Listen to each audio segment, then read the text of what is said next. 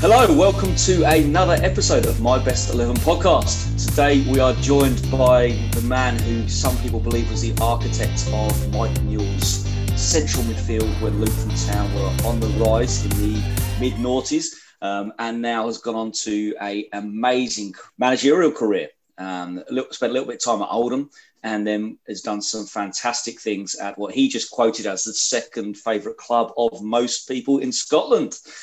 So today we are joined by Steve Robinson. How are you, Steve? Good, Andrew. Good. I think that might be up for debate, that second favourite club in Scotland, but be a few dissenters to that. Okay, well, we'll find out. And Marv, how are you, Marv? And who do you go for in Scotland out of interest, Marv? Good. Wee Robbo! Good to see you. Motherwell's he's right. He's wrong. Motherwell's a top club for me in Scotland. Motherwell. Marv's been there. He's been seen the sessions. Everybody knows Marv. Marv's been up. I loved it. I'm a Motherwell fan, a big Motherwell fan. And I was a big Motherwell fan, actually, believe it or not, before Robbo was there. I was. That's the truth. I was a big Motherwell fan. Please explain that to me, how? Mother, the word mother, because I love my mum. Everyone loves their mum, so I thought Motherwell. That was the team I chose. It's true. Fair enough.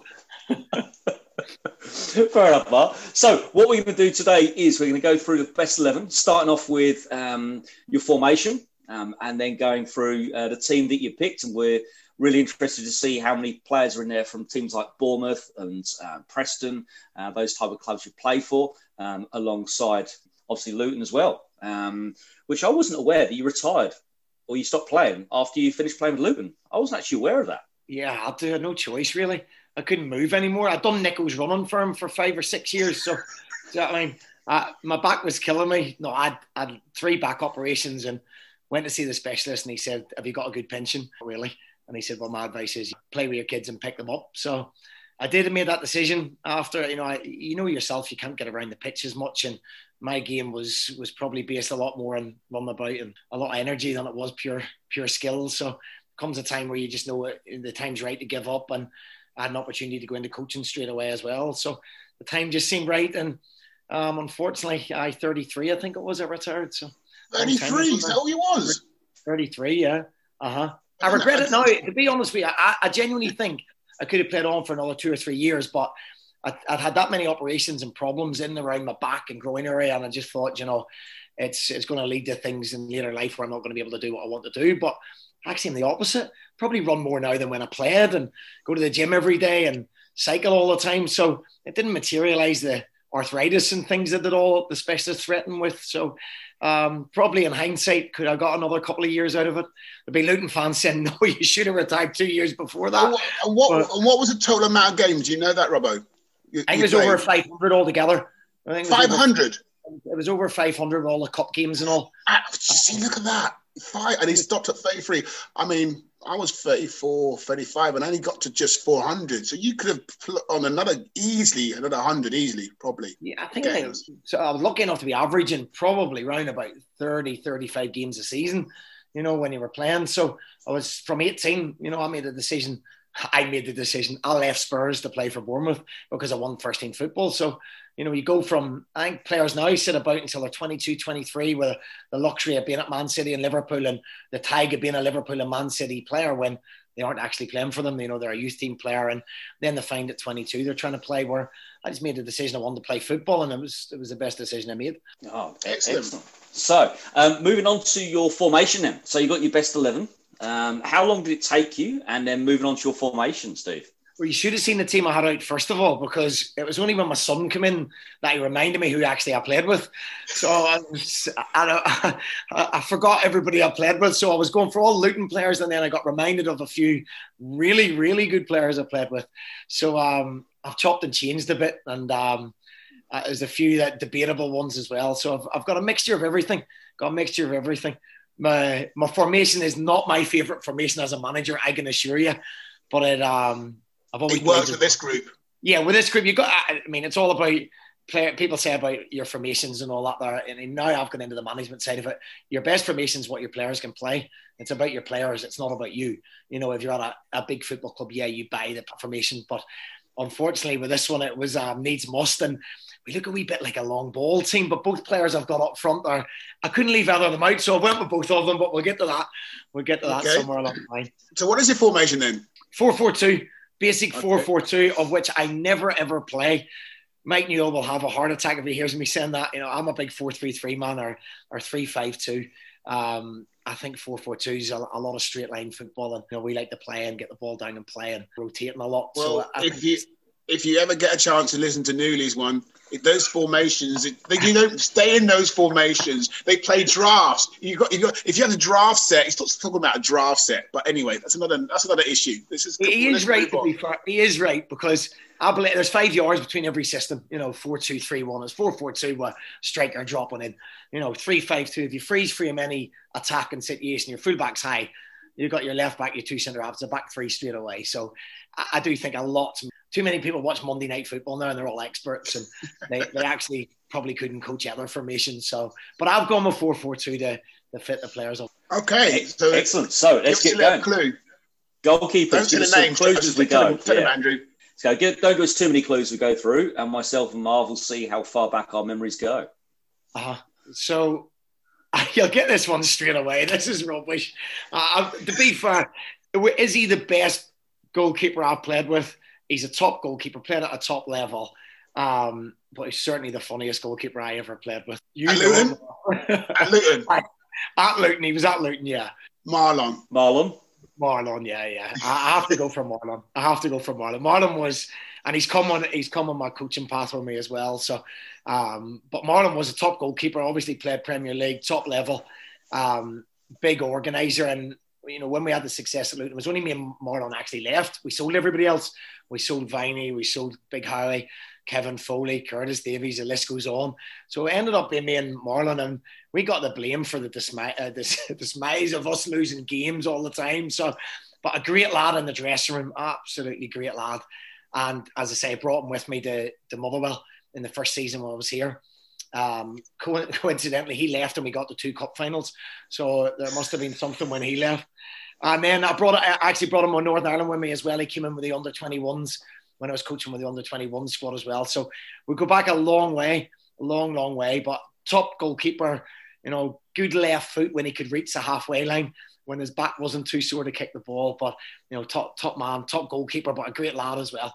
But maybe you can answer this question, because obviously I remember Marlon. As goalkeepers goes, I thought Marlon was quite smart. No, yes. Well, he's got his own business and all now as well, hasn't he? He runs an accountancy business and hasn't got a clue about it. So I don't know how he manages to do it. He got friends with people at school, and they've sort of carried him through. So no, Marlon, he was quite bright. He was a thinker. Him and Paul Underwood. They were thinkers in the game. And we long conversations about football. So it didn't surprise me, and especially when I went into coaching and management myself, Marlon was somebody I would bounce a lot of stuff off, because he understood the game. Usually find goalkeepers, they see everything, don't they? They're behind every bit of play. They're behind all your defensive shape, your attacking shape. So they're usually mad, but they're usually crazy. Yeah, that's what I'm saying. Marlon was crazy as well, to be honest, but very funny. But he knew the game inside out. And a couple of times he actually set me down and told me off for taking too many touches on the ball and things. And actually took me into Newley's office one day to show me a clip of myself and tell me I was turning too many times. Just give the ball to somebody who was better than me. So I big opinion on the game, but as I say, top goalkeeper and a top boy. Lovely. So moving on to right backs or left backs, where are you going to go for, Steve? Right back was a hard one. It was a really hard one. So I had Kev Foley in first of all. Kev was only young, obviously only played one season with Kev. Again, another great boy as well, really talented boy. But I had to edge him out for Graham Alexander. Ex-Luton boy as well. But I didn't play at Luton with Graham. It was Preston. I played with Greza, and Greza was technically probably the best player, one of the best players I played with. At Preston, we got into the playoffs, just missed out in the Premier League with the playoff in Cardiff, and Greza was the main man. His distribution with both feet. Wasn't quick, wasn't never super quick, Greza, but never got done. Really intelligent footballer. Obviously went on to play for Scotland as well and got caps under his belt. But, to play with, he was a centre-forward's dream, the service into you, deliveries into the box and penalty. Probably the best penalty kick taker I've ever seen. Never missed. never ever missed. So, and again, a friend of mine, somebody that I live very close to at Good Preston. lad. Yeah, great lad. Marv knows him well as well. So yeah, he had to be. I put him up as, I keep trying to find a Graham Alexander as a right back up here, but they're not available nowadays. Who signed you at Preston? Was that Moyes as well? Moisey, yeah. Moisey signed me and then never played me. So signed me for $500,000. But I came into a team, one of those times you come into a good team. They'd got promoted from League One and they were in the Championship, and they had a midfield, Sean Gregan and Mark Rankin, and it worked for them. And Moisey said he was going to give them a chance first of all. And I never quite broke in. I played 30 odd games, coming on and off, but was never really broke into the team. And to be honest, I didn't play well. One of those places where it didn't quite work for me. But good club, had good players, and Greza was, as I say, it was a brilliant season to be involved in. I had my injury problems there, with my ankle and my back, and carried a lot of injuries there, but still managed to get 30 games in. I don't know how. They weren't great games, mine, 30 bad games, I think it was. But what made you go there? What did you have another club as an option? Did Moyes persuade you? Like, did he sell you the club to get you to go there? Because obviously, is that from Bournemouth you went there? Yeah, it was from Bournemouth. I had the choice of both Bournemouth and Burnley and Preston. I think it was Stan Turnham was manager of Burnley at the time. So Mel Machin, who was manager of Bournemouth at the time, was very friendly with Stan, and there was both teams interested. I think they might have both put offers in. But once I met Moisey's very convincing. Brilliant manager, excellent manager, and it's funny. I learned a lesson that when you're in football, it's always quick to blame managers. Slag people off and come out in the press and say things you shouldn't say. But I didn't, and I kept. Moisey treated me very, very well. He was honest with me. He gave boys a chance, and once he got me, he was, and I learned loads from him management-wise. Really, really good manager. Didn't quite work out for me, but sometimes you have to look in the mirror yourself. And I didn't perform at Preston. I was up against good players, and I never showed the best of me either. And I always tried to speak Moisey with respect, and he's been very good with me since. He allowed me to come into Everton when he was there and look at stuff as well. So, yeah, probably maybe not the right move, but in hindsight, it's a great thing. I went into a team that were doing very, very well, and I never got. Yeah, no, and the team coming up, you never know what's going to happen. They're either going to sink or they're going to fly. They got in the playoffs. So, and the reality is, the boys were excellent. I didn't play to get in, so you have to look in the mirror. I'm not one of these modern day players that it's everybody else's fault. And the manager's the only person that ever tells you, because their agents tell them, their mums and dads tell them they're great, their girlfriends and boyfriends tell them they're great. All their teammates say, you can't believe you're not being dropped. And unfortunately, the manager is the only one. But in our day, it was you knew when you were bad, and you could take criticism. Unfortunately, the snowflake world we live in now, you can't do that. Management's complete. So left back, where have you gone for? It just seemed a bit easier. It was, and I've played Unders won't be happy with me, but Unders didn't play at left back all the time, so he just has to accept that Unders. You would have been in there, son, but I put Saul Davis in there. Saul was. Listen, that team that got promoted was a brilliant team, and I haven't got enough players probably in there from it. But Saul, great left foot, was one of the toughest boys I ever played with. Hard as nails, only small, would fight his own shadow, would start a fight in an empty room as well. But he his distribution, he's just an all-round player, up and down, energy, delivered balls into the box, and that division to get out of League One, you need people that can fight and scrap as well. And we had him, we had Nico. Had me who just ran about. That was probably it, really. But Saul gets in there. I couldn't think of any other real left backs. Johnny Evans, I was in lots of squads with, and Johnny played at left back for Northern Ireland on occasions as well. But over time, Saul was excellent, really, really good. At Bournemouth, did you not have a decent left back? Yeah, well, little Beardo, Russell Beardsmore played at left back, and then I had Richard Hughes as well, who was at Southampton. So yeah, but. As an out-and-out defender, 1v1 defender, Saul was excellent. Nobody got past Saul. And I think everybody remembers that tackle at Stoke away. That was the craziest tackle I've ever seen. You'd probably end up in prison for that now in the game. So when he got a red card afterwards, and there was a wee bit of ruckus afterwards. I won't mention any names, but there was a wee row afterwards. Saul and another player got sent off. And the couple of boys that weren't in the squad that day, there was a bit of ruction afterwards up in one of the boxes, private boxes. So I think even Saul learnt his lesson that day. So I won't commit any names that it happened with, but he was a tough boy, tough boy, and a really, really good player. And unfortunately, obviously, Saul had a stroke in that as well, and it wasn't the same after that. But I think he can play at higher levels as well. So it's unfortunate, but again, another a lot of these boys I'm picking as well are great boys, good boys. And if you're in the trenches with people, so they want. And it's funny you're saying that, because when we had Howie on earlier on, he said the same thing, didn't he, Andrew? He's like, a lot of the boys he was picking was similar to yourself. Like he said, just great lads. And that's the big thing, I think, which comes out a lot. I mean, but listen, Sol was a great player as well. But on top of that, I think the best thing is that when you've got a great camaraderie and you've got a great team spirit, which obviously you lot had, that speaks volumes.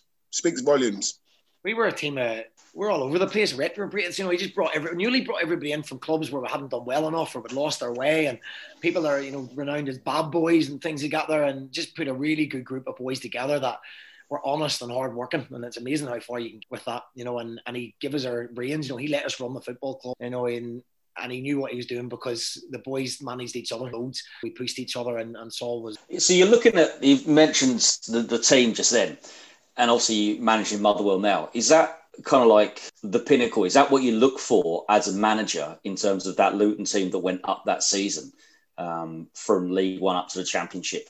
Is that what you look for in terms of personalities, that you'd love to get that type of team together? Or were they a little bit loose and you probably wouldn't want that far? No, I mean, see the players we had at Luton, they don't exist anymore.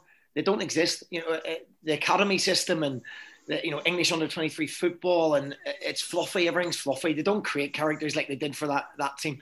I'm sure Marv will say the same. Nowadays you don't get that. We had it a little bit when I first came up here. We played 3-5-2. We were renowned as long ball. We got the 2 cup finals. We're a small club. Motherwell are one of the probably the third lowest budget in Scotland. We get 4,000 fans. We're competing against teams with 70 budget: Celtic, Rangers, Aberdeen, Nines, and Hearts and Hibs, teams like that. So we have to find a way to compete with them. So we got boys, and my first team that I put together was a team of men, real men, and we never got the credit for the football we played, but we got the 2 cup finals. Got beat by a Celtic side that were treble winners 2 years in a row, and so they reminded me of the camaraderie and team spirit, and for what they lacked in talent, and they had talent. That's a bit derogatory to say that, but they weren't there. They weren't tic-tac and super football all the time, but they could scrap and fight and battle, and when they were anything that went against them, they fought together, and so winning together was brilliant. Now we changed a lot, and we've developed lots and lots of young boys through our own academy, and sold boys, David Turnbull and James Scott for 1.5 million and 3 million, and they're boys that have been brought up in our way of thinking. We've brought other boys in a little bit like Newley did. I've brought boys in who don't do well, don't fulfill their potential at 22, 23, drop down the ladder, and maybe attitude problems, but they've all got attributes: pace and quality and decent characters. That's the biggest thing. And that, I learned a lot from that.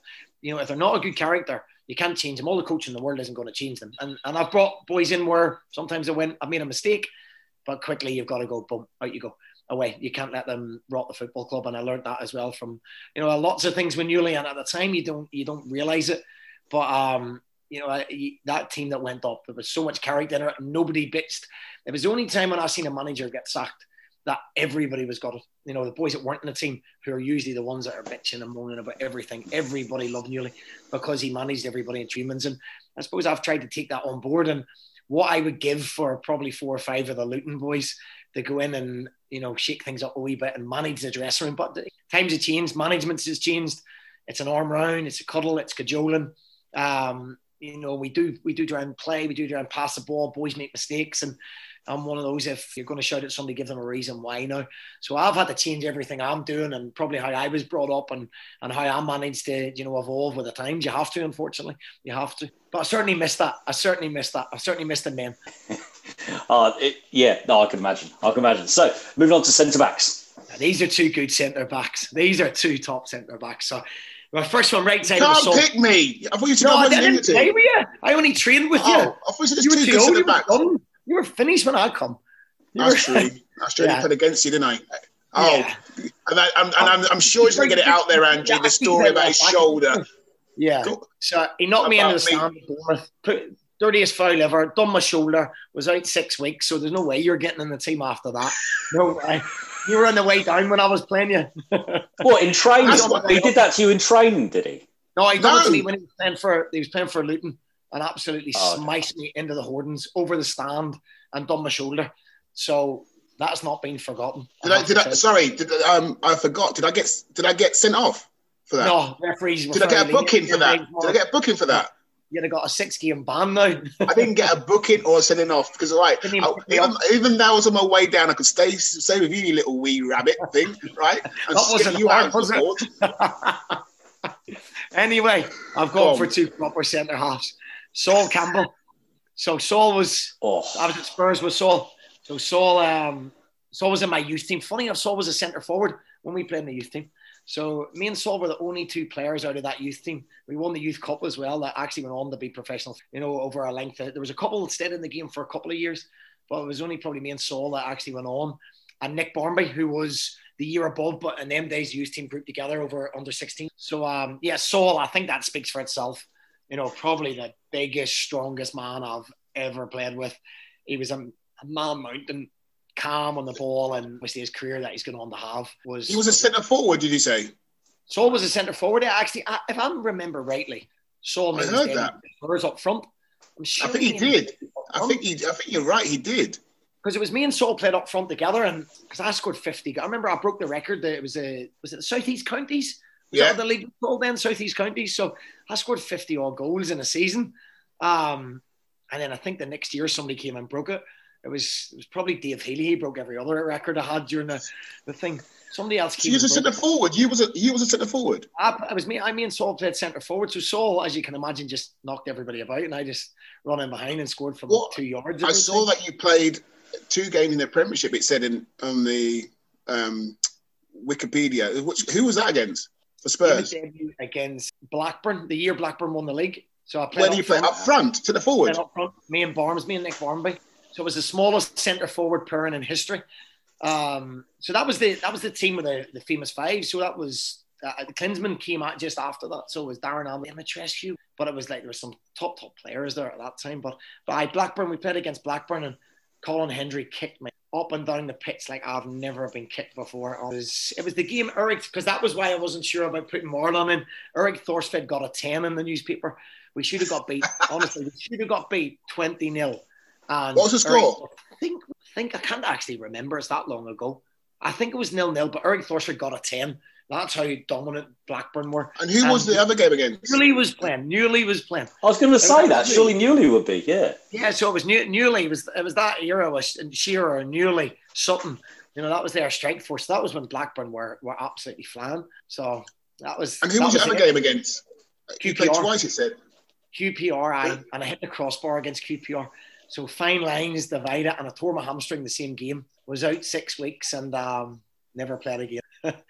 And the best thing is, I actually knocked on Ozzy Ardele's door and couldn't believe that I wasn't in the squad ahead of Jurgen Klinsmann. So you live and learn and think, really? Now I look back and think, did I really do that? Did I really believe I should be in the squad ahead of Jurgen Klinsmann? But I was young. That's my excuse. That's good. I like that. You haven't changed one bit. No. No, but you got to believe in yourself. You have to believe in you. You know what I'm like. If you don't believe in yourself, how can you expect anyone else to? That's good. There's belief in delusion, but Marv, and I think that was probably delusional that I should be in front of Jurgen Klinsmann. And he just won the World Cup then? Come back? He'd come in. Oh, okay. Maybe. Maybe. You live and learn, huh? You do. So Sol Campbell provides that strength and that physical presence in there. What was he like? Because he comes across very softly spoken. Sol was. Was he a white line fever defender? Sol was just horizontal. Nothing stressful. He was a man mountain. He was in control of everything. Nothing fazed him at all. You could see that with his strength. As his career went, he got better and better at the ball, and obviously confidence in footballer. As I say, in them days, it was a lot of it behind, knocking forward. And Sol played a wee bit everywhere, centre midfield, then gradually dropped back to find his right position, but nothing sensational for both Spurs and Arsenal as well. Oh, awesome. Who's next to Sol Campbell then? Another cracker, Rio Ferdinand. So Marv didn't believe me that I played with Rio. I forgot him. Was he on loan at Bournemouth? He was on loan at Bournemouth. We had a really good connection with West Ham at the time. Mel Machin and Harry Redknapp were friends. So we had a lot of West Ham connections. So we brought Rio down. And we had Matty Holland, Steve Jones. So we were able to recruit all the boys at that time, the Ham's first thing. And Rio came down for 6 months, and And Rio was exceptional. He was a road glided past people. I've actually got footage of him with the worst celebration I've ever seen after we scored, doing a stupid dance. But you could see straight away, there's probably two players in that team where you played with. They're special. And Rio was special. Rio, you could tell straight away. And he was only a young boy at that time. He was only 18. Him and Michael Dubry from Chelsea. Yeah. Ended up at Stoke. Michael Dubry, Rio Ferdinand, Russell Beersma. A really good team at Bournemouth. Really flamboyant team. And, Rio was outstanding. And when I was thinking of my centre-halves, I thought, how can I not include Saul and Rio? So. It's the England centre-back pairing for 10 years. Yeah, heck of a back four, that. Really good back four. So I remember I said to you, because when you said to me about it, I said, I remember playing the game against him and Mitchell hammering Thorpe after the game, because no one really had heard of Rio.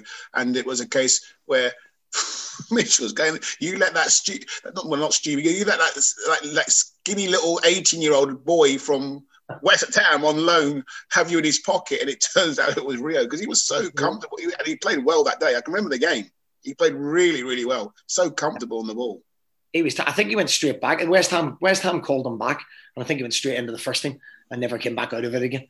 It was funny, him and Michael Dubry, because I remember Michael Dubry got called back by Chelsea as well. And they didn't want to go. They were loving Bournemouth that much. Bournemouth was, at that time, we were just young boys all enjoying ourselves. And Bournemouth's like living abroad for 6 months of the year down there. So we were just having fun, playing football. And the boys loved it. So the two of them, it's funny, the two of them were actually wanted to stay at Bournemouth, but went back and obviously had very good careers, especially Rio was a superstar, really. Yeah, no, definitely. So what we can do is we're going to pause it there, Steve, and we'll hear an ad break from our sponsors. And then when we come back, we'll hear about the midfield and the strike force. Thank you for listening to My Best 11 Pod. We are currently accepting applications for advertisement and sponsorships. You can reach us at My Best 11 Pod or mybest11pod@gmail.com. Thank you. Great, so we're back for part 2 of Steve Robinson's My Best 11. So far, we got in goal Marlon Beresford, Graham Alexander, Sol Davis, Sol Campbell, and Rio Ferdinand. So let's keep going. Wherever you wish to start, sir, where are we going to go for? So I'll start right wing, so my 4-4-2. And Berko's going to hate me. Ama Berkovic is going to hate me because he was my mate. He was my best mate at the club. Him and Nico and Harry, and we always travel together in the car together. But when I can blame Harry for this, my son, because I actually forgot about this one, Keith Gillespie. So I played with Keith. Keith was actually in my youth team all the way through. We played from under 11s, 12s, 13s, 14s, 15s in Northern Ireland. Played all the international setup all the way through. And I mean, when Keith was on his pump, when he was playing well, he was unplayable. He was absolutely brilliant. But it was a close call with Berko, because Berko was talented, a really, really talented boy. Nico and Paul Underwood used to always say they'd do all the donkey work, and me and Berko would just go and do what we wanted and play where we wanted and run where we wanted. But he was so creative, little genius, and a talented boy. But I think if you look at the levels both played at, Keith has to get it, playing at when he was in that Newcastle side as well under Kevin Keegan. He was brilliant. He was outstanding, and again, another great boy, great fun. Obviously had his problems and issues and that with gambling, but he was, great boy. Knew him from he was very, very young and knew all his family and all as well. Still speak to him and stay in touch. He has to. That would be good for the two people I've got up front. I had to consider crosses getting into the box. So Keith was probably one of the best crossers of the ball that you could find in when we played. No, he's a great player. Wasn't he part of that Andy Cole deal? That's why he ended up at Newcastle, wasn't he? He started off at United. Aye, that's right. He was at United, played a few games for them, and then he went as a bit of an unknown. Went as a bit of an unknown, didn't he, to Newcastle, and then Kevin Keegan took him under his wing, and Keith liked the night out and maybe party and liked the drink as well, and he was the fittest person you could ever imagine. He could run all day. Keith could drink all night and run all day, honestly. And was he one of those people who come back in July time and you kind of, how's he pre-season? He'll just start running up hills. I'll starved myself for 3 weeks and been out running every day, and he was still cruising past you, and the culture in them days was you could do that. And Keith was one of those boys that certainly lived life to the full, but when you put him on the pitch, it looked like, he was the fittest boy in the world, and nothing bothered him. And I think if he stopped doing that, his body wouldn't have known what was going on, So he was, but really talented and chipped in with goals, deliveries into the box, quality, top class. top Premiership footballer. Talking about right wing, didn't you play right wing or right midfield for Luton for a little bit? What are you laughing at? What are you laughing I was keeping for? that for when you asked me who was my best manager, and I was going to say Big Joe Kinnear. Oh, okay. I played one game for Luton, and that was my debut as right wing. So I don't think Joe knew who I was when he signed me. That's the truth. I think Big Mick wanted me in the building, and they thought Matthew Spring was going to leave. So because Mick was probably pushing me, and I don't know how true this was, but Mick was pushing me, and Big Joe might not have been 100% sure about it. So I think Mick told him that I could play on the right. So the first game of the season, he played me on the right-hand side. Remember the boy Robbie Winters, Scottish boy from Aberdeen? I think he only played a half, and he played me right wing. I think he played Robbie left wing and Thorpe through the middle. So he signed me and Thorpe the same day. And he took me and Thorpe off at half time, and Robbie Winters took us off and never played us for about 6 weeks. And then he called me into the office. So Joe called me into the office and he said, right, and Mick standing behind him, Big Mick laughing in the background, chuckling. And he said, when was the last time you got to the byline and beat somebody and put the ball into the box? Never. I've never played right wing in my life. Probably the last time I done that was when I was 11. So he turned around and looked at Mick, and Mick was just like chuckling, laughing. He said, so about 2 years later, I seen Joe in a restaurant, and I walked in and he said, here he is. Here. I said, hey, Joe. He said, here he is, the fucking winger. He's like laughing his head off. So Joe was brilliant. Joe was a character, absolute character, but eventually he got me into the middle of the pitch, and it was me and Nico and Springy. I think, did Springy get in, or did he play the three of us in there? Springy left, didn't he? Did Springy go eventually? Yeah. Springy left. Yeah, he left. But, the idea was I was coming in and Springy was going. It didn't quite materialise. Right. I think Mick might have just told Joe that I was a good right winger when I was about 8. So that was the last time I played right wing. I got a question for you. I didn't realise, obviously, when you spoke about your Tottenham days, I didn't know you was a centre forward. So when you scored all those goals at Bournemouth, was you midfield or centre forward? No, I was midfield then. Actually, I signed for Bournemouth. So why did you go? Who put you in midfield? Mel Machin. So Mel Machin. Did he buy you as a centre forward though? Brought me down as a centre forward. Yeah, I played 2 games, and then he put me back into midfield. So it was me and. What do you mean back? What do you mean back? You said you played centre forward all your youth team days. I don't know.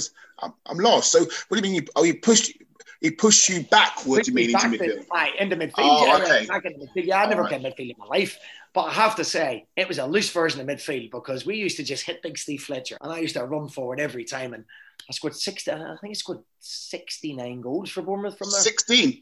69. Yeah, 16 in 98.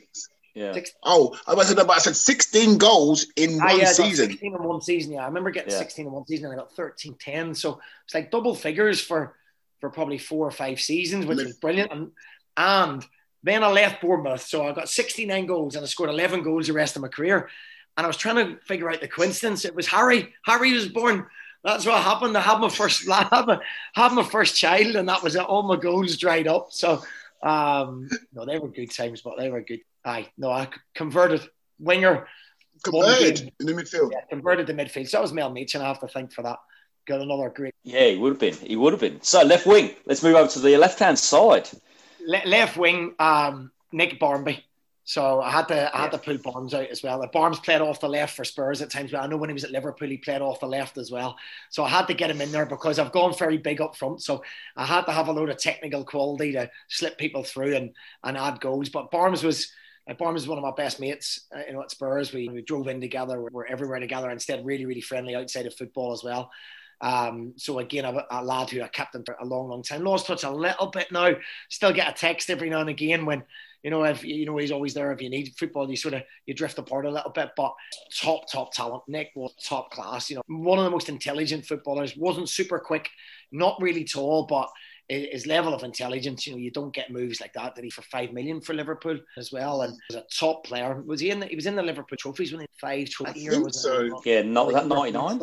Yeah, and he was in the famous 5 when he played, when Ozzy was there, and it was just cavalier football, and it was brilliant. But I played with Barnes in my youth team, and you could just tell. And he had 2 of the worst operations I've ever seen, big Zorro scars down his calves.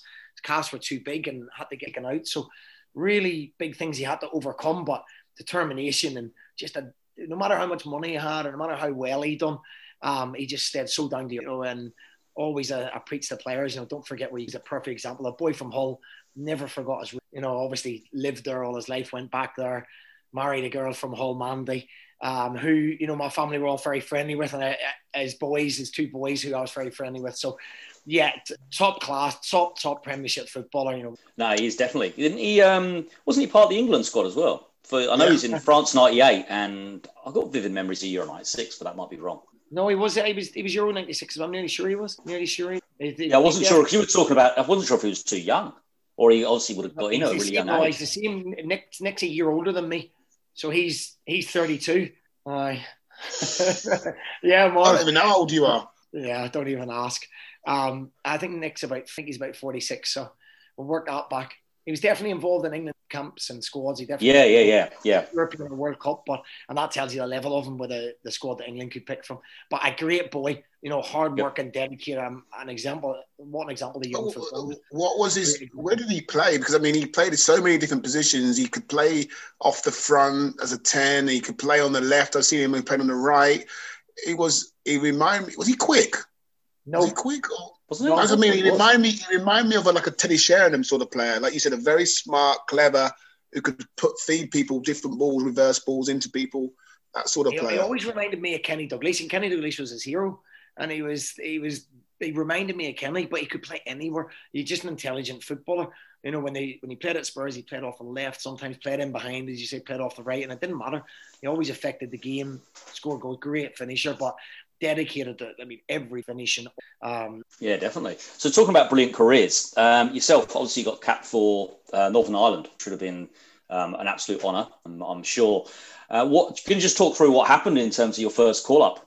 How did it come about? Was it unexpected? I was at Spurs. I was at Spurs at the time when I got called up. So it was a tour of Asia, and we ended up a lot of games got cancelled. So we only had a game against Thailand. So my debut was against Thailand, and we went there for a 3-game tour. Brian Hamilton was the manager. I used to be quite good when I was younger, I think. So when I was at Spurs, so you always had a reputation in Northern Ireland. So you're always on the verge of things. So I was in the B squad, and then you were in the under 21. There wasn't an under 21 team at that stage. Northern Ireland didn't have one. They had a B squad. So we had an unbelievable B squad. It was Lenny and Steve Lomas and Michael Hughes, Michael O'Neill. So it was a really, really good team. And then it was an end of season tour. So a lot of boys pulled out of it. So I got my first cap due to that.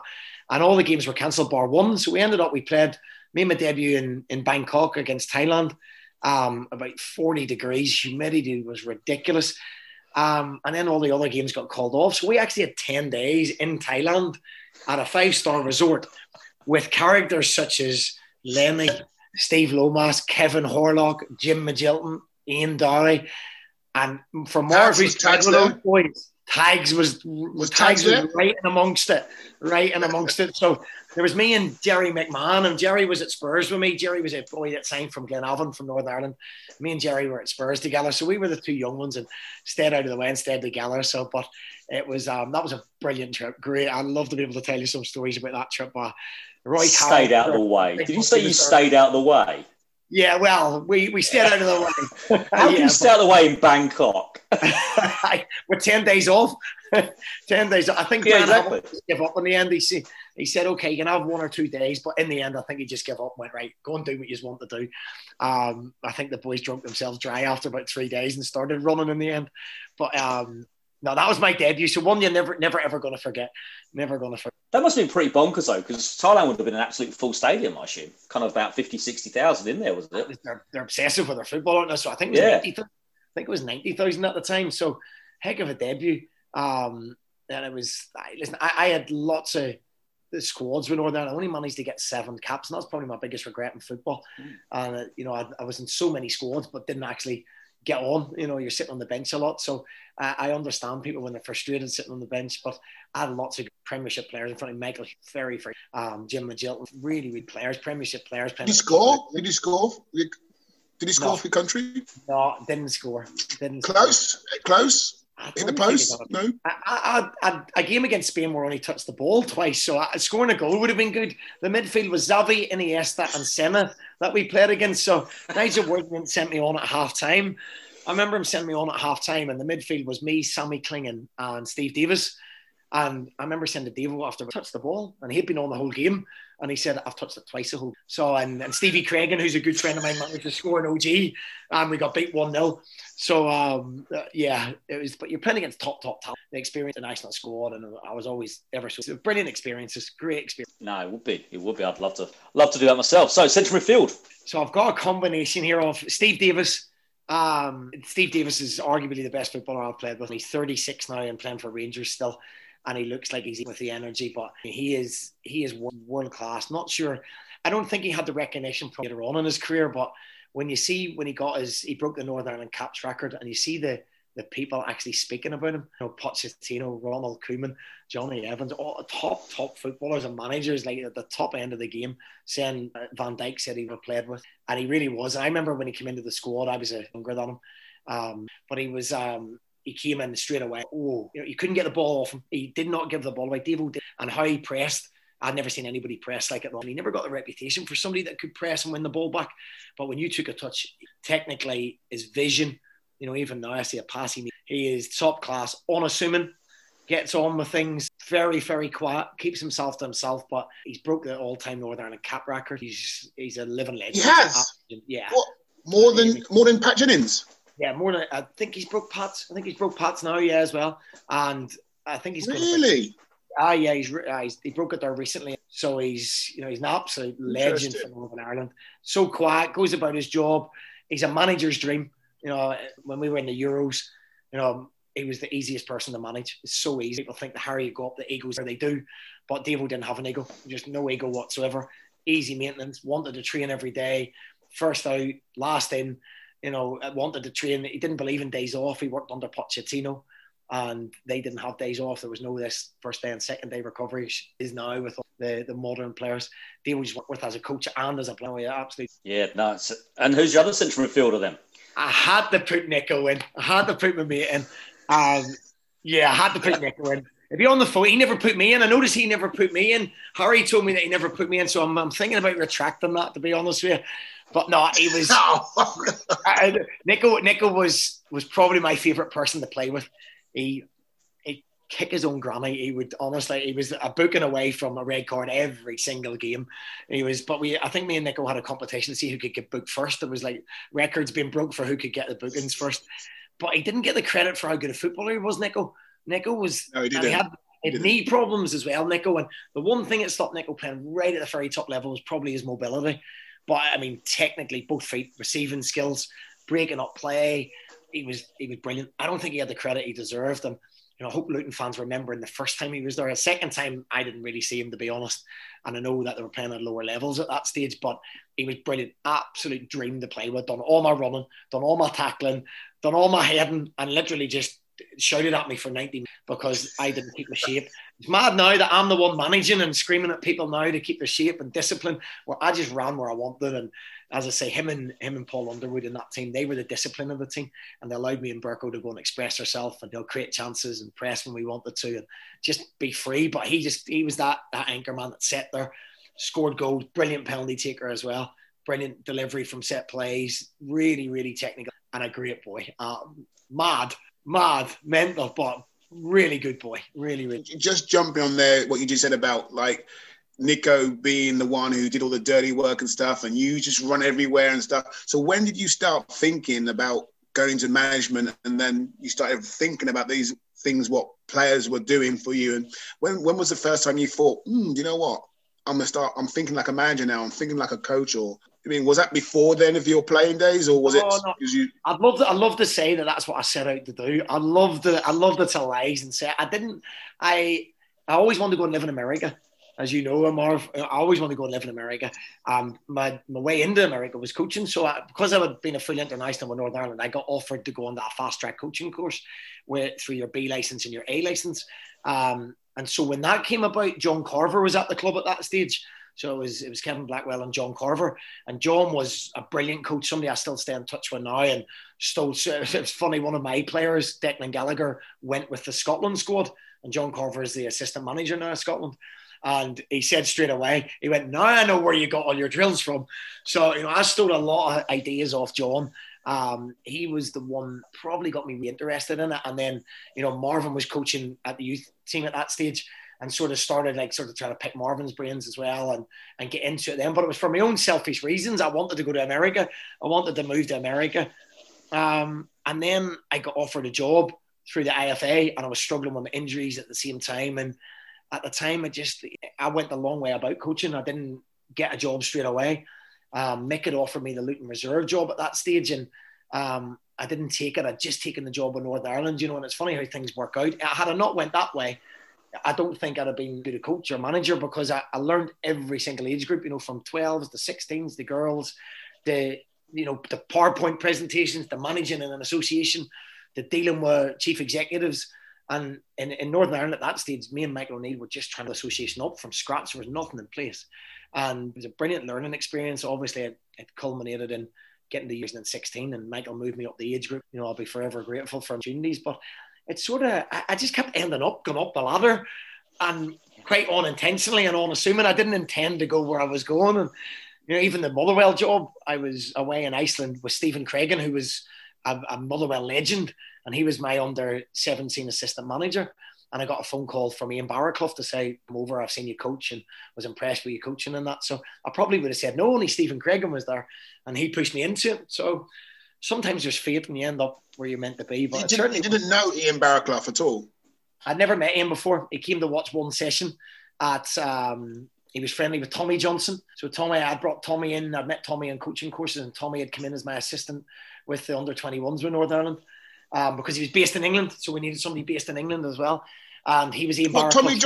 Not Tommy Johnson, the striker. Was that Derby? Oh, Derby, okay. County, Celtic. Yeah. So Tommy and Barra knew each other, and he came to watch a session. And from that session, he deemed that I was okay at what I'd done, and offered me the job. So and I've been here ever since, or a brief spell at Oldham. So, which one do you prefer, managing wise? The international side of things, or the constant day-to-day club coaching? They're different. There's advantages to both. The international one is difficult because you only have a certain amount of time. I spoke to Steve Clark about this, and obviously I was involved heavily with Michael O'Neill in Northern Ireland as well.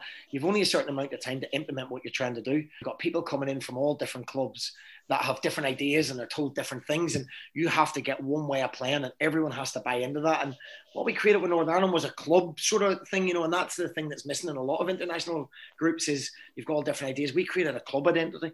It was basic. We went quite long, quite early. We played diagonal balls.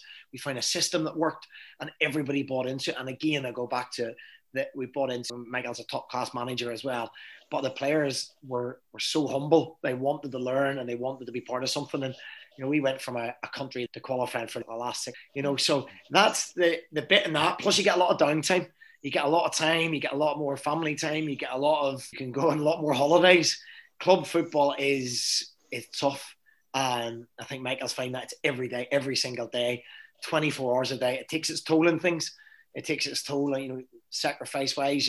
I've sacrificed my family. It's lots of other things you have to because it dominates your whole life. Where international, you can get away from it a little bit, but club football's 24 hours a day. You're responsible for everything. You win on a Saturday, it's relief. You lose on a Saturday, and your whole week's ruined.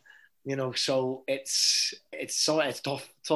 Club management's tough, but no, it would be. Who's the other central midfielder then, next to Steve? So no, you said Nico. I didn't. Sorry, you said Nico. Sorry, my fault. I only need two. I don't need a third one in there. Nick Barmby, I'll drop in there as well. He'll go. Sorry, I lost track. It's so I was listening so in depth to that. It was awesome to listen to. So strikers, who have we gone for? You mentioned quite a few so far, and you can pick yourself. No, you're joking. I'd never put me in that team. No way.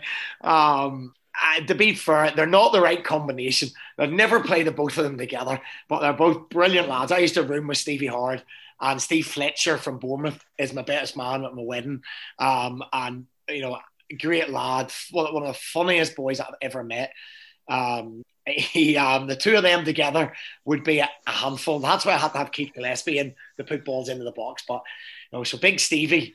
Obviously, Luton fans know him well. I remember lying in bed with Stevie, but lying on separate beds with Stevie.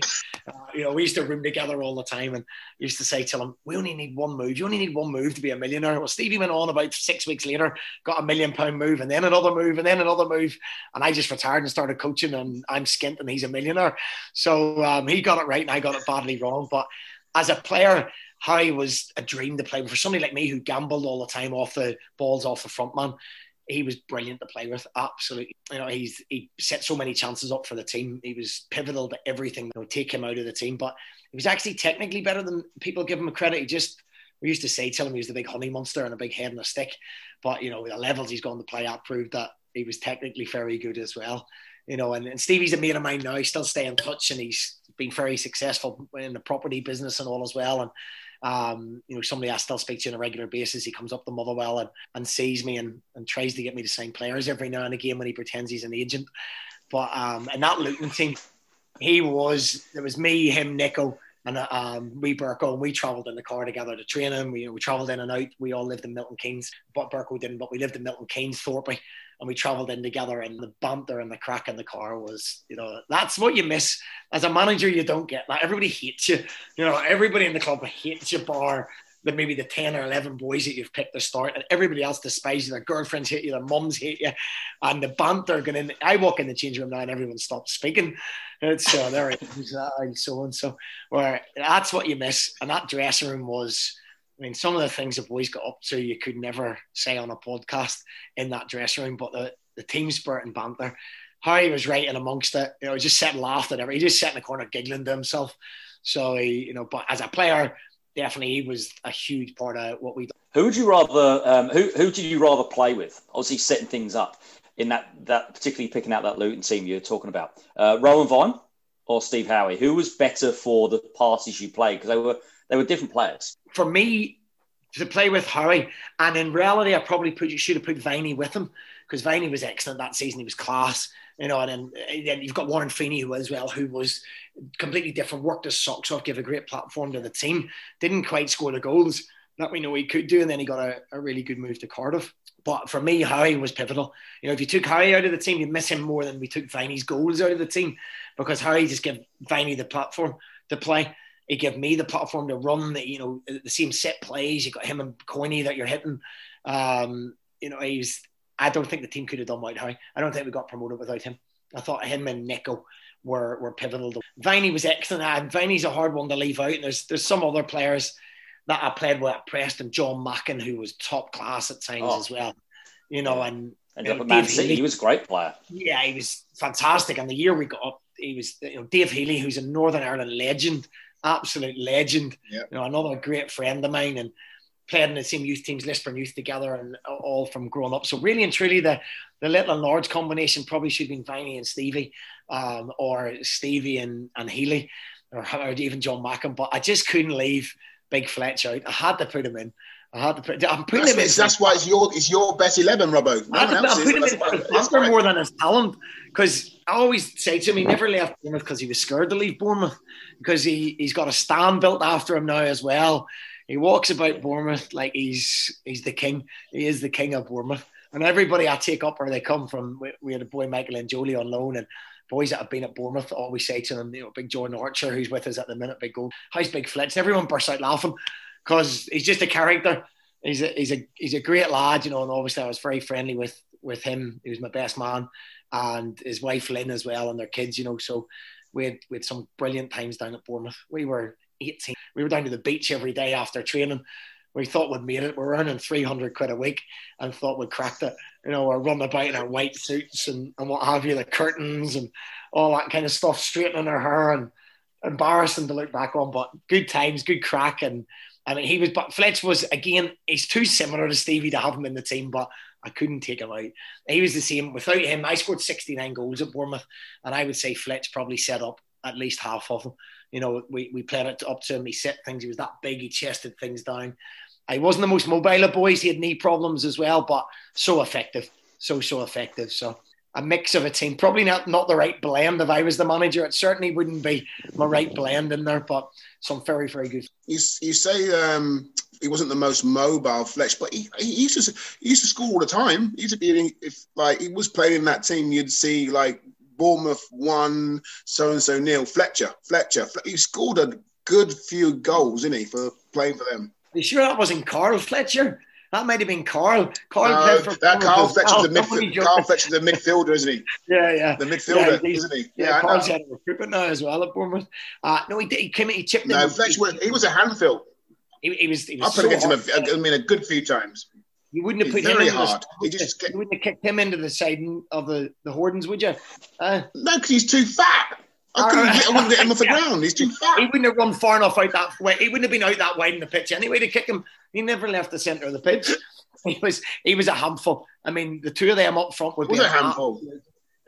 By the way, Harry needed a kick in the ass as well, because I remember screaming at him, "Come on, big man, you've not won a header. How have you not won that?" And he used to tip my head off at half time and things. But he won every header after that. So I was the little one shouting and screaming in the background, being gubby. It worked. Him and Nico was trying to grab me and pin me up, and Harry was going to kill me, but it worked. So he won every header. We were 1-0 up, and everyone was happy. So that's fantastic. So of those three you mentioned there, in terms of the chaos that they caused in the dressing room, Nico came on and told us a million stories, most of which involved fireworks. So would you say you were more the giggler on the outside, or were you well and truly involved in this yourself as well? I don't know. I was quite miserable, Marv, wasn't I? I was like moody. I'd say Robbo's quite smart. So this is Rob. Robbo's very smart, right? So Robbo would sort of just throw in the odd what about that, Stephen? Should we do that? And he wouldn't actually take part in doing it. So he would just load the gun. Let's say load the gun. Here you go, Nico, and then off you go, and they will go and fire it, and he'd be giggling in a way in the background, laughing, thinking, you're crazy. But it was Robbo's idea. It all comes from Robbo. I never had a chance to be crazy there. When you put Saul Davis into that. True. So our Harry tells me the story as well. So our Harry says, I used to bring Harry in the training and that.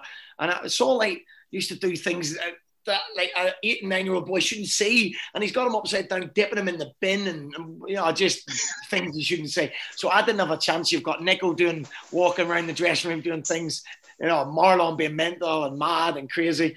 But yeah, we had some good characters in it. Harry was the same. Harry used to just sit in the corner and laugh. He just used to giggle, and we just let Nico get on with it. He'd just get on with it. Thorpe was a character as well. So there was quite a few characters. There was plenty of stories about Thorpe as well, but I won't say them ones either. So because we all come in the cars together, me, Thorpe, and Nico. We used to drive in from Milton Keynes together through Woburn to miss the traffic, and the banter was good. Good times at you. Definitely. I'm surprised. One name I'm going to throw in there. Did you play with Carlos Edwards? Do you know what? I said him last night. I said Carlos last night. Carlos was class. You're talking about putting the wing in, putting the ball in. Yeah, and Carlos could play left or right. It was him, or it was. That's why Burko had no chance, did he? Really, when we look at it, you have no chance of being in this team. Carlos Edwards was class. He was. Carlos could do anything. He had rubber legs. When he had that there drop of his shoulder. Really, really good player. Funny, he was the one that I mentioned because I was trying to say to my partner Robin about it, and I don't even think she thinks I played football. So I was trying to get my goal against Liverpool up, and I think Carlos played. And it was Harry said, yeah, Carlos Edwards, I think, crossed the ball. So, Carlos was top class, top player. Didn't he move to Sunderland? Did he go to Sunderland? Yeah, Sunderland, then Ipswich. Yeah. And he played in the World Cup in 2006.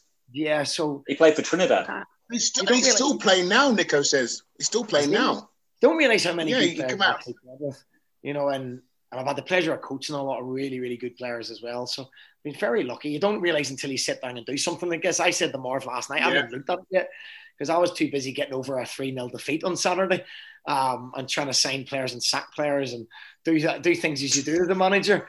So I only sat and thought about it really last night, and all the players start coming back and the memories start coming. Yeah, some boys that are not in that starting 11 that, probably maybe squeeze into it on another day. Can I ask you two boys about a player who Luton fans remember fondly, but he never seems to get a mention. Enoch Shawomni. Big Enoch. Whatever happened to Enoch? You were still there, Marv, weren't you? Wait, Enoch? Yeah, I was on the coaching side, but you played with. I mean, I think I remember Enoch coming in from that. Sorry.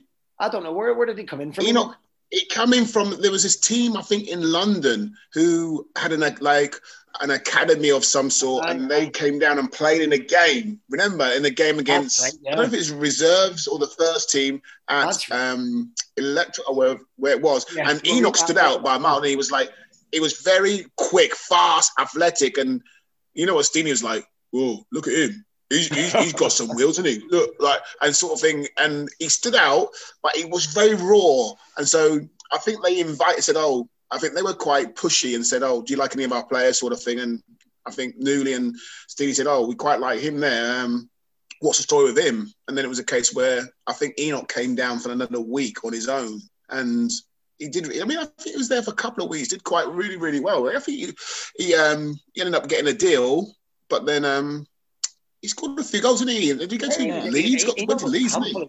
A big handful. I don't think he probably went on to fulfill what he had attribute-wise. You know, he was a big boy, he was quick, he was strong, he could score goals, and he never really quite went on and done probably what he thought he could have done in the game. You know, sometimes when the boys miss out early on, they maybe don't get their base to play. But yeah, I lost track of Enoch, to be honest. I didn't know where he went after Luton. I know that he played, but he was a handful. He scored goals as well, and I think he ended up being a sub a lot of times when we were there. But he played for Nigeria. Did he play for Nigeria? Yeah. I think he played for his country. You can't knock him. And I'm saying he didn't go on and do things, but he probably got more caps than I did. So that's which isn't difficult, to be honest. So I digressed. It was just a random question. I wasn't sure if you boys how much do you guys keep in touch? And obviously being in management, Steve, how do you find that balance of the relationships and keeping in touch with old players and things like that? How do you find time for that, and how do you find that type of thing? Marv, I'll tell you. Before he answers that, I can answer this for you, Andrew. He's the worst ever communicator in the whole world. Honestly, he's ridiculous. And that's me putting it mildly. I go in the club at 7:15 in the morning, 7:30, 7:15. I talk all day. I have meetings all day. I have staff meetings. I have Zoom meetings. I have meetings with the chief exec. I have players moaning at me. I go and then put a session on. I then go and do analysis there. Every as a manager, and what you find is when I was assistant manager, I thought I worked really hard, and I thought I knew it. And I was doing so much around the club. When you become the manager, everyone wants a piece of you, and the players only want to speak to the manager. All the staff want their own little piece of the pie. They all want their recognition. Everybody wants recognised from the manager. So it is difficult, and you give everybody, and I try and treat everybody the way I want to be treated, and you give that much time to people. By the time you walk through the door, you go, and I just can't be bothered speaking to them. And Marv sometimes WhatsApp me and phones me, and I'm like, and to be honest, staying in touch with people, I'm rubbish at the best of times, and probably the only two people in football I keep in touch with would be Marv and Marlon Beresford. And I've got one other best mate who I grew up with, Johnny Houston, who's probably the only person I keep in touch with on a regular basis. But when you see the lads, you catch up with them. Nico, I'll speak to you because Nico's an agent now, and we'll catch up, and you'll hear from Thorpe every now and again, Little Burko, Howard, big Stevie Howard. But staying in touch is difficult. It is difficult because your world just gets dominated by football. It really does, and it drains the life out of you at times. And sometimes you do. Everybody else around you suffers for it because you're a moody so-and-so and tired all the time. But I've learned as the more I've managed that you have to, me and partner go out cycling, or used to, but I think she might have retired now, to be honest with you. She's claiming she's retired for the winter. But you have to dedicate time to get away from it. You have to go. I go to the gym every morning still, just to try and get my head right for 45 minutes and ready, set to go. So when he's ringing me, I'm in the gym. That's the problem. The time difference, that's my excuse why I don't take his calls all the time. Awesome. So management, you're in managing right now. Who's your manager you've gone for? Who do you think would manage this group? I know you mentioned the fridge earlier. Is it the fridge or? No, it's not Joe. Joe was the most ruthless manager ever, but funny. So funny. If it wasn't you he was going for, some of the things Joe said to the boys, I couldn't even put on here. We've raised it. We've mentioned it on here with guys Boise. Remember Boise? Oh, he actually told me he was going to take me off once if I showed for the ball off Boise. Yeah, he was like, don't you dare show for the ball off, or I'm going to take you off the pitch. You're thinking, Boise's going on to play in the Premier League. Do you know what I mean? Well, he won the FA Cup. He's won the FA Cup. Yeah. I know. Yeah. I remember him taking me and Thorpe on. I'll tell the one about. So he put me on at Cardiff. Me and Thorpe. He dropped me in Thorpe. Can I swear on here? Am I okay to swear? Yeah, go on. Yeah, okay. So he put me on. I mean, he signed me and Thorpe. Me and Thorpe were the big signings that season. He brought Thorpe in. He brought me in, and he dropped us after about 2 games. And Thorpe. Me and Thorpe went, fuck it. We're giving up. We're not playing. That's it. But he put me and him on with 10 minutes to go against Cardiff away. And I went through 1-on-1 and missed an absolute sitter. I tried to chip the goalkeeper. I was 1-on-1. So I came in and I was sitting in the corner. He comes in and he says to me, I could have put that in with my cock, Mickey. He says it to Mick Harford. And I just looked at him and he just looked at me and he shook his head and he went, you're shit. Yeah, that was it. And absolutely slaughtered me. With Joe, there was no in between. His first team talk that I ever went into, he said, see if I could replace every single one of you. This was before the game. He said, I'd replace every single one of you. And we were like, I'd never heard of it before. All the rest of the boys started laughing, thinking, that's Joe for you. But Joe was a character. It was good fun. If it wasn't you on the end of it, it was good fun. But in terms of management, I've been very, very privileged. I've worked with all the international managers, Brian Hamilton, Nigel Worthington, Michael O'Neill. In my own coaching capacity, would have been the best manager I've seen work in detail. Unbelievable. As a player, Mel Machin made me feel like I was the best player in the world. He had a man management skills. Him, Danny Wilson at Bristol City. And I've mentioned David Moyes already. Tactically, Moyes was top class and has gone on to prove that. But I think man management-wise, I think Mike Newell, with that team, and at the time, he used to moan about things. And actually, you look back as a manager now, and a lot of things made sense. We had players who could run the football club, and he managed it brilliantly. We had big characters with big voices. And if you stood up to them too often, it wouldn't have worked. He allowed us to be disciplined and discipline ourselves. And, he allowed us to express ourselves. Newley was one of those that he pretended he wasn't into tactics and it's always 4-4-2. But actually, he was very, very bright, and very bright football-wise. Would hate me saying that because he doesn't like any kind of credit. But he was a very, very good manager. And as a man manager, he would be the best. He would be the best. As tactically, and I had Sean O'Driscoll work with me for a short period of time, and I've thrown in about 100 managers. Sean was verging on genius. When you speak to Sean, he's so controversial. He challenged me all the time as a manager, challenged my thought process all the time. But I mean, probably out of all of them, I would say David Moyes tactically was top notch. Michael O'Neill, as when I work with anybody, I probably learned more from as the overall package, and as a man manager, Mike Newell was an excellent man and manager. As I say, I've never seen a manager. Who are you choosing? Get off the fence, Robbo. Who are you choosing as your manager? Right? You just stayed and played for one club. I was adventurous. I went out and about and seen everybody else. I had no choice. No one wanted to sign me or buy me. Right? I was just released from Spurs. I had no choice. I'm going for Newley. Who are you choosing? Yeah, I'm going for Newley. Yeah. Okay, Matt Newley, and that's because I've got 2 more questions for you, and I think one of them's going to come from what you might say from this next question, like your most memorable Luton game and why. Probably you want me to say the Liverpool game, don't you? No, I want you to say what you feel. But my question is from that game actually. But whatever game you say, what your most memorable game and why? I was just interested. I suppose the Liverpool game. I mean, I can't forget that. Scored. I've got a picture on my wall of Carragher on the floor and Steven Gerrard with his hands on his head like that. And my best mate was in the stands, Houston. So my celebration afterwards, I was going to get on top of my head. Don't ask me why. He had asked me to do this before the game. So it was a strange celebration, but he thinks it was really funny. So it keeps him happy.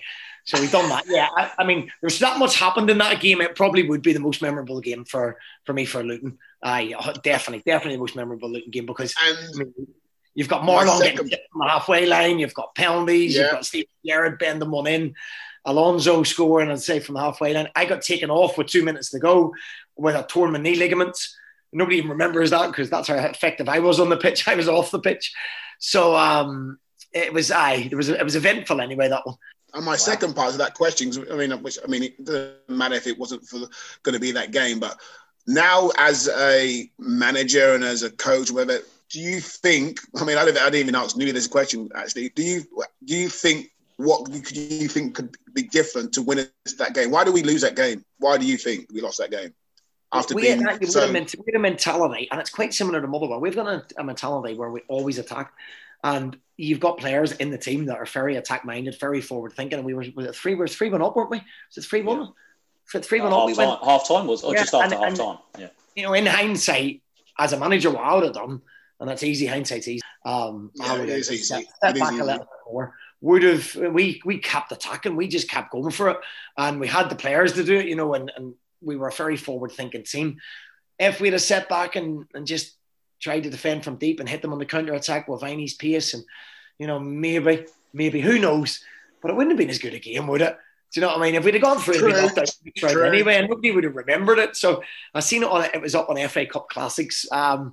It's as a manager, and I've done it myself here, when you go and you challenge Celtic and Rangers, and you know, ultimately they've got players that are worth 10 million on the pitch, and we've got boys who are paying £300.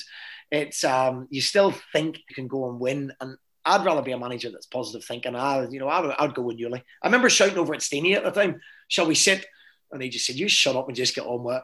You know, Steenie was like, you know, there was no negotiating with Steenie. You just do what you're told. So we just kept running forward. And as I say, we got caught out. We got caught out.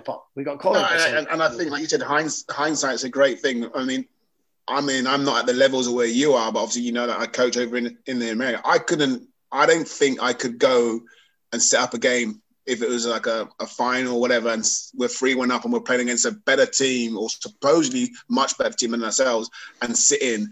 Because if we end up losing, I'll be more angry at myself for not sticking to my method of like attack. Maybe the last 5-10 minutes I might say, well, look, sit in now, but no, not at half time. I don't think you could turn around. And me personally, I'd be like, nah, I wouldn't enjoy the win. That's stupid. You would enjoy because you're beating Liverpool, I suppose. But I just know what you mean. I couldn't. In hindsight's a great thing. I couldn't sit in. If my tactics would have been like exactly the same, I think. I don't think we had the players to sit in anyway. We're all so attack minded, and we're buzzing with confidence. You know, it was a great time to get them. I think Benitez had a wee bit of pressure at the time. Yeah, it was. Yeah. You know, it was a great time to get them, and 3-1 up, we thought we were invincible. You know, me and Nico were just empty in the middle. I'd be having a heart attack as a manager, and now Nico and me were just bombing forward, doing what we wanted to do. I know I'd be like, just sit in there, protect, you know. So as you say, hindsight's a great thing, and it probably wouldn't have been the game that it was. You know, and Luton have had a lot of good memories since that game as well. But I would imagine in Luton fans, it would probably still be up there in one of the better games they've experienced over time. Oh, definitely. And you, and it's interesting you say that, because when we spoke to Nico, he said that was the only game he's ever left that he's lost, and he had a smile on his face. The only game ever. It was that I would have had a smile on my face, but I left on crutches, unfortunately, or I would have been smiling. It was just, it had absolutely everything, and it was, you know, when you look back now, anybody says to me that I even remember that I still played, that's what they say to me. I used to actually play. He actually scored a goal, you know, so. It's the one that everybody will talk to me about, and I suppose I got to live off. Still got Stephen. Great goal, by the way. Great goal, by the way. You let it run across your body, didn't you? And you hit it. We touch around the corner. No sense of gravity. Okay, that's right. Yes. You know what I mean? That's Ryan Carragher. He won't be talking about that on Monday Night Football, will he, tonight? No, it's good memories, and I've got Gerrard's shirt as well. I've got Stephen Gerrard's shirt up on my wall. Actually, Charlie's got it. He's got it up on his wall. So he's got my Luton shirt and Stephen Gerrard's shirt. So certainly good memories. And now, have you ever raised that with him? Well, I didn't. I was a wee bit embarrassed to, but when we played them recently, when you were allowed to go in and meet managers, you know, that was before COVID.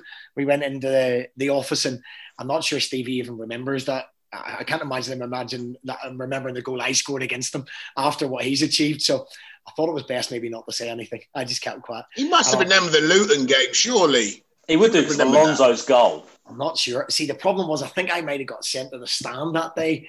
As manager, I think I got sent off. So I had my tail between my legs. So I don't think I was saying too much. And Charlie was in the room as well. And he was awestruck. You know, Stephen Gerrard was in, so he was completely awestruck. So didn't think it was the right time to say so. So, no. Out of interest, if you don't mind me asking, you're obviously Motherwell coach now. Is there that game, quite often that Luton game sticks in your mind. Do you think as a Motherwell fan, there are Motherwell fans in throughout kind of in your tenure that would have a game that they think of in the same light? Obviously, maybe different outcome or whatever it was, that they look to and go, that was the game I remember. As kind of kids growing up or fans. Do you think there's anybody, Motherwell fans, that'd be like that? Which one? I'm getting... I forget. I think. Well, since I've been, I mean, there's obviously before I come, there'll be plenty of memories. There's probably 3 stick in my mind. We beat Rangers 6-2, I think it was, in the playoff to stay up, and that was massive because everybody had wrote us off. Me and Barclough's manager, I was assistant manager. At my time as manager, we beat Aberdeen in the semi-final to get to the Scottish Cup final, and we beat them 3-0 in the semi-final. And we were the underdogs. We shouldn't have been there.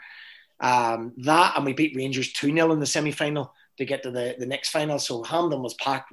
Our end of Hampden was full. The flags were up. The celebrations afterwards, and as a manager, that's very, very difficult to replicate. Obviously, if we'd have went one more and won the thing, then I can't imagine how good it would have been. We didn't, and we had no right to. We had no right to be in the cup finals with the size of the club. We had no right to beat Celtic in the final. But I would say, if you ask people now, that would be the memory. The Aberdeen game, we were so convincing against a side with such a much bigger budget. All the press had wrote us off. And the same with the other semi-final against Rangers. We beat them 2-0. Louis Maltz, I remember, because I actually got sent off again. I've calmed down since then. Okay, it was 4 or 5 years ago. I got me and Pedro Casino were having a row. We were winning 1-0, so I got sent to the stand.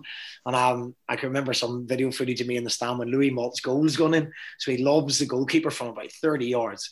And I mean, the celebrations are absolutely brilliant. All the fans are going wild. I'm in the stand going wild. And that was brilliant. That was brilliant. So if I'm a fan, you're not forgetting that. You're remembering that. For me as a manager, the biggest one for me, and people always go, really? When I took over the job, we were second bottom. And I knew people were under pressure for the jobs. Obviously, I was under pressure. But people at the club, relegation's horrible. And there was going to be 30, 40 staff lose their job. And we were second bottom of the league. We'd conceded 30 goals. And we stayed up. In the last game of the season, the second last game of the season against Kilmarnock, we won 3. And that was, for me, the biggest relief. That's the game I always remember because, I might not have stayed as manager. If I hadn't kept them up, I might have been sacked. And that then led to the next season 2 cup finals, finishing 3rd and, getting into Europe, all that kind of stuff. So that was massive for me. But as a football club, the pressure I felt for those other people to keep them in jobs, the repercussions of that relegation would have been catastrophic for the football club in terms of finances. So that's what I remember. But I would suggest Motherwell fans would probably remember the Aberdeen semi-final as their one. Awesome. They probably will do. They'll probably be messaging right now with their memories and the best games. Hopefully. Is there any Motherwell fans in America? There must be a couple. Yeah. Me. Yeah. Told you. Yeah, you are. Because of your mum. Me. Yeah. Did you take a session, Marv? Did you put a session on for us? No, I was nowhere near that. I was taking down your sessions which you were doing, and I still do them. I tell you what I do now. The one you showed? Yeah, you told me the 7-4-2, the running one, where you do 20 yards. 40 yards and 80 yards. Yeah. And they do the 8-4-2. Yeah, it's 8-4-2. 8-4-2. You've been letting them off? I've been letting them off. Is it really 8-4-2? You're lying. Yeah. Sorry, girls. That's it. The girls in your team are going to kill me. Do you know what name is it? Let me just say something to you now, because I thought they keep getting in time, yeah. No. But I'm thought to me, why? It's weird. Why has he told me 7-4-2 when it's like 2, 4? It's all even. Why is it not 8? I'm thinking. But I said, okay, it's Robbo's drill. Just keep it at 7. So I was thinking, I thought that why the hell would it be 7-4-2 when it's like 2-4? You'll cover all the same distance. That's what it is. Yeah. So now, sorry, girls and girls have had it now. They're doing that this week. 8-4, so it's 8-4-2. Yeah. So no, I didn't take a session, but I enjoy obviously watching your sessions because, like I said, I mean, you're a very good coach, and you spoke about Newley obviously being the manager, and you spoke about Newley, his management skills. I didn't see. Not that you should. I didn't see you being, because Newley, we both know, was very he believed his thoughts were like a manager's a manager, a coach is a coach, and Newley was the one who came into the dressing room on a weekend and the Saturday, and you heard his voice, and Steenie was the one who was doing all the work. And Newley did come up to be fair to him, didn't he? During the week, he just walked around, wasn't he, or whatever. You're not. I mean, when I came up to Mother, you're not that sort of manager. You was more of a hands-on manager. Do you believe there's some truth to what Newley says about a manager being a manager and just hearing his voice and not getting used to his voice? That was the point of him not being in the training sessions each day. Yeah, definitely, and I think it was quite powerful. It was quite powerful doing that. I think things have sort of moved on and evolved a little bit as well. I think now a lot of the managers, the coaching, I didn't trust anybody to do the coaching at the start, so I've done absolutely everything. But I've got a brilliant coaching staff now, and Keith Ladd, Maurice Ross are top coaches. So I've learned to designate a bit more. So it isn't always my voice, and I would coach a lot on the Thursday, Friday before the game. So a lot of the tactical stuff. I think it's important that the manager does the tactics. It's important that his voice is the one that's leading the tactics, and the rest of the stuff around it, which is generic, players really. I'm a believer that players have to enjoy football. But it's purely tactical all the time, you lose them. So I try and buy players in. We buy them in with small-sided games or the possessions or the finishing, the stuff that they really enjoy, and then they buy them back out again. I say, give me your half hour of your time now. This is when we're coaching. I would take a lot of that stuff. And that's what interests me, the technical side of it. But I think if it's constant tactics, you lose the players. And the opposite, if there's no tactics and no organisation, then you end up getting found out. I think that's a short term. So we've got a good mix of it. I believe that the manager has to coach. He has to be the one that delivers it. And I think you'll find now, the right in a pitch. I've gone to through the LMA. I've been able to go and watch and learn different things. Go across the world watching things when I was with Northern Ireland, and people are hands on. Michael only let me do practically everything. Throughout the Euros, maybe 80%, 90% of the sessions. But when it came to the final bits and the team shape and the set plays and all them final bits, that's when you get the players' attention. So there's definitely a method in Newley's madness, because when the manager speaks, you're listening. If you hear his voice every single minute, then it becomes a bit diluted. And Mick Harford used to say that to me as well. When Mick didn't say much, but when Mick spoke, you listened, because he got your attention. But I think modern management now is a lot of the management side of it's getting taken away. It's more, you're a head coach. A lot of times the setup of football clubs are you're a head coach. At Motherwell, that's not the case. I'm lucky that I run the club from top to bottom. I have a very good relationship with the chief of the chairman, top class with me. But that's rare. I decide everything that happens. I decide who comes, who goes. I get given a budget, a great budget, but they give me everything they possibly can. And they never interfere. They never question who I sign, why I sign, and why I've got rid of him. And I'm probably the old school, and there's not many left that allow you to do that. I think now where it's more you've got that structure above you, and you've got a head coach. And I mean, I'm comfortable in both roles. I enjoy coaching. The day-to-day stuff, I let the tactical side I do. So the analysis side of things huge now. We didn't do a lot of analysis at Luton. Newly believed in the sort of old Liverpool style. We played small-sided games. We were better than them, the players, and we played like that as well. So I don't think there's ever one right or wrong way to do it. I'd never criticise any manager ever, because there's no right and wrong way to do it. There's no right style. You play to your player's strength. If you've got 2 6'6" centre forwards, why play football? Get the ball into the box as often as you can. If you've got Xavi and Iniesta in midfield, you've got to play out from the back. If you've got Rio Ferdinand driving out, you play through the third. So I believe in you play with what you're given, and then when you get yourself in a position, you try and recruit that way. And that's how I've tried to evolve Motherwell into plays very good football. At the start, I didn't have that. I had big, strong boys. And it wasn't loads of coaching. It was a lot of team spirit, similar to Luton. Now we play some really, really good football. We make mistakes because we play too much. You can't get the characters like we used to do to take control of the game and go and win that header and tackle through their body line. They don't exist, I don't think, anymore. I think academies have created a different creature. So you have to evolve with that. You have to constantly keep evolving and reinventing yourself in football. And that's, what we've tried to do. Excellent. So we always like to give people an opportunity to say a message to fans or of clubs they've played for or managed. Is there anything you want to say to anybody out there who maybe doesn't hear too much from you from this side of perspective? Obviously, I hear a lot from you from managing conferences and stuff, but from this side as an ex-player. All the clubs I played for are great times. I mean, Bournemouth was probably the 2 clubs I really, really follow are both. They're the 2 I always look out for. So, delighted to see Luton stay up. And, Nathan's done a great job, really, really good job. And Bournemouth, I mean, the club that I left compared to the club that they are now, the success Eddie Howe has had is fantastic. So I'm buzzing, we're absolutely buzzing. Jason Tindall's taken over now.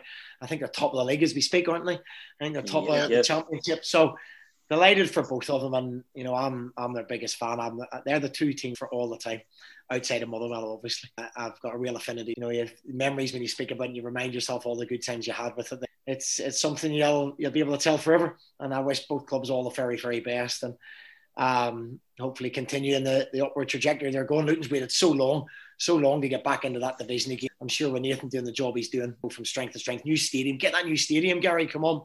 And Bournemouth, you know, be delighted to see them get back up again. Great club, super people involved in it, and you know, as I say, I know all the coaching staff there, and still in two good, very, very good clubs. I wish all the very best. Well, thank you so much for your time. I was going to say, hold on, Andrew. And obviously not trying to talk Jason or Nathan out of the job. If Bournemouth or Luton came in for you now, which one would you choose to manage?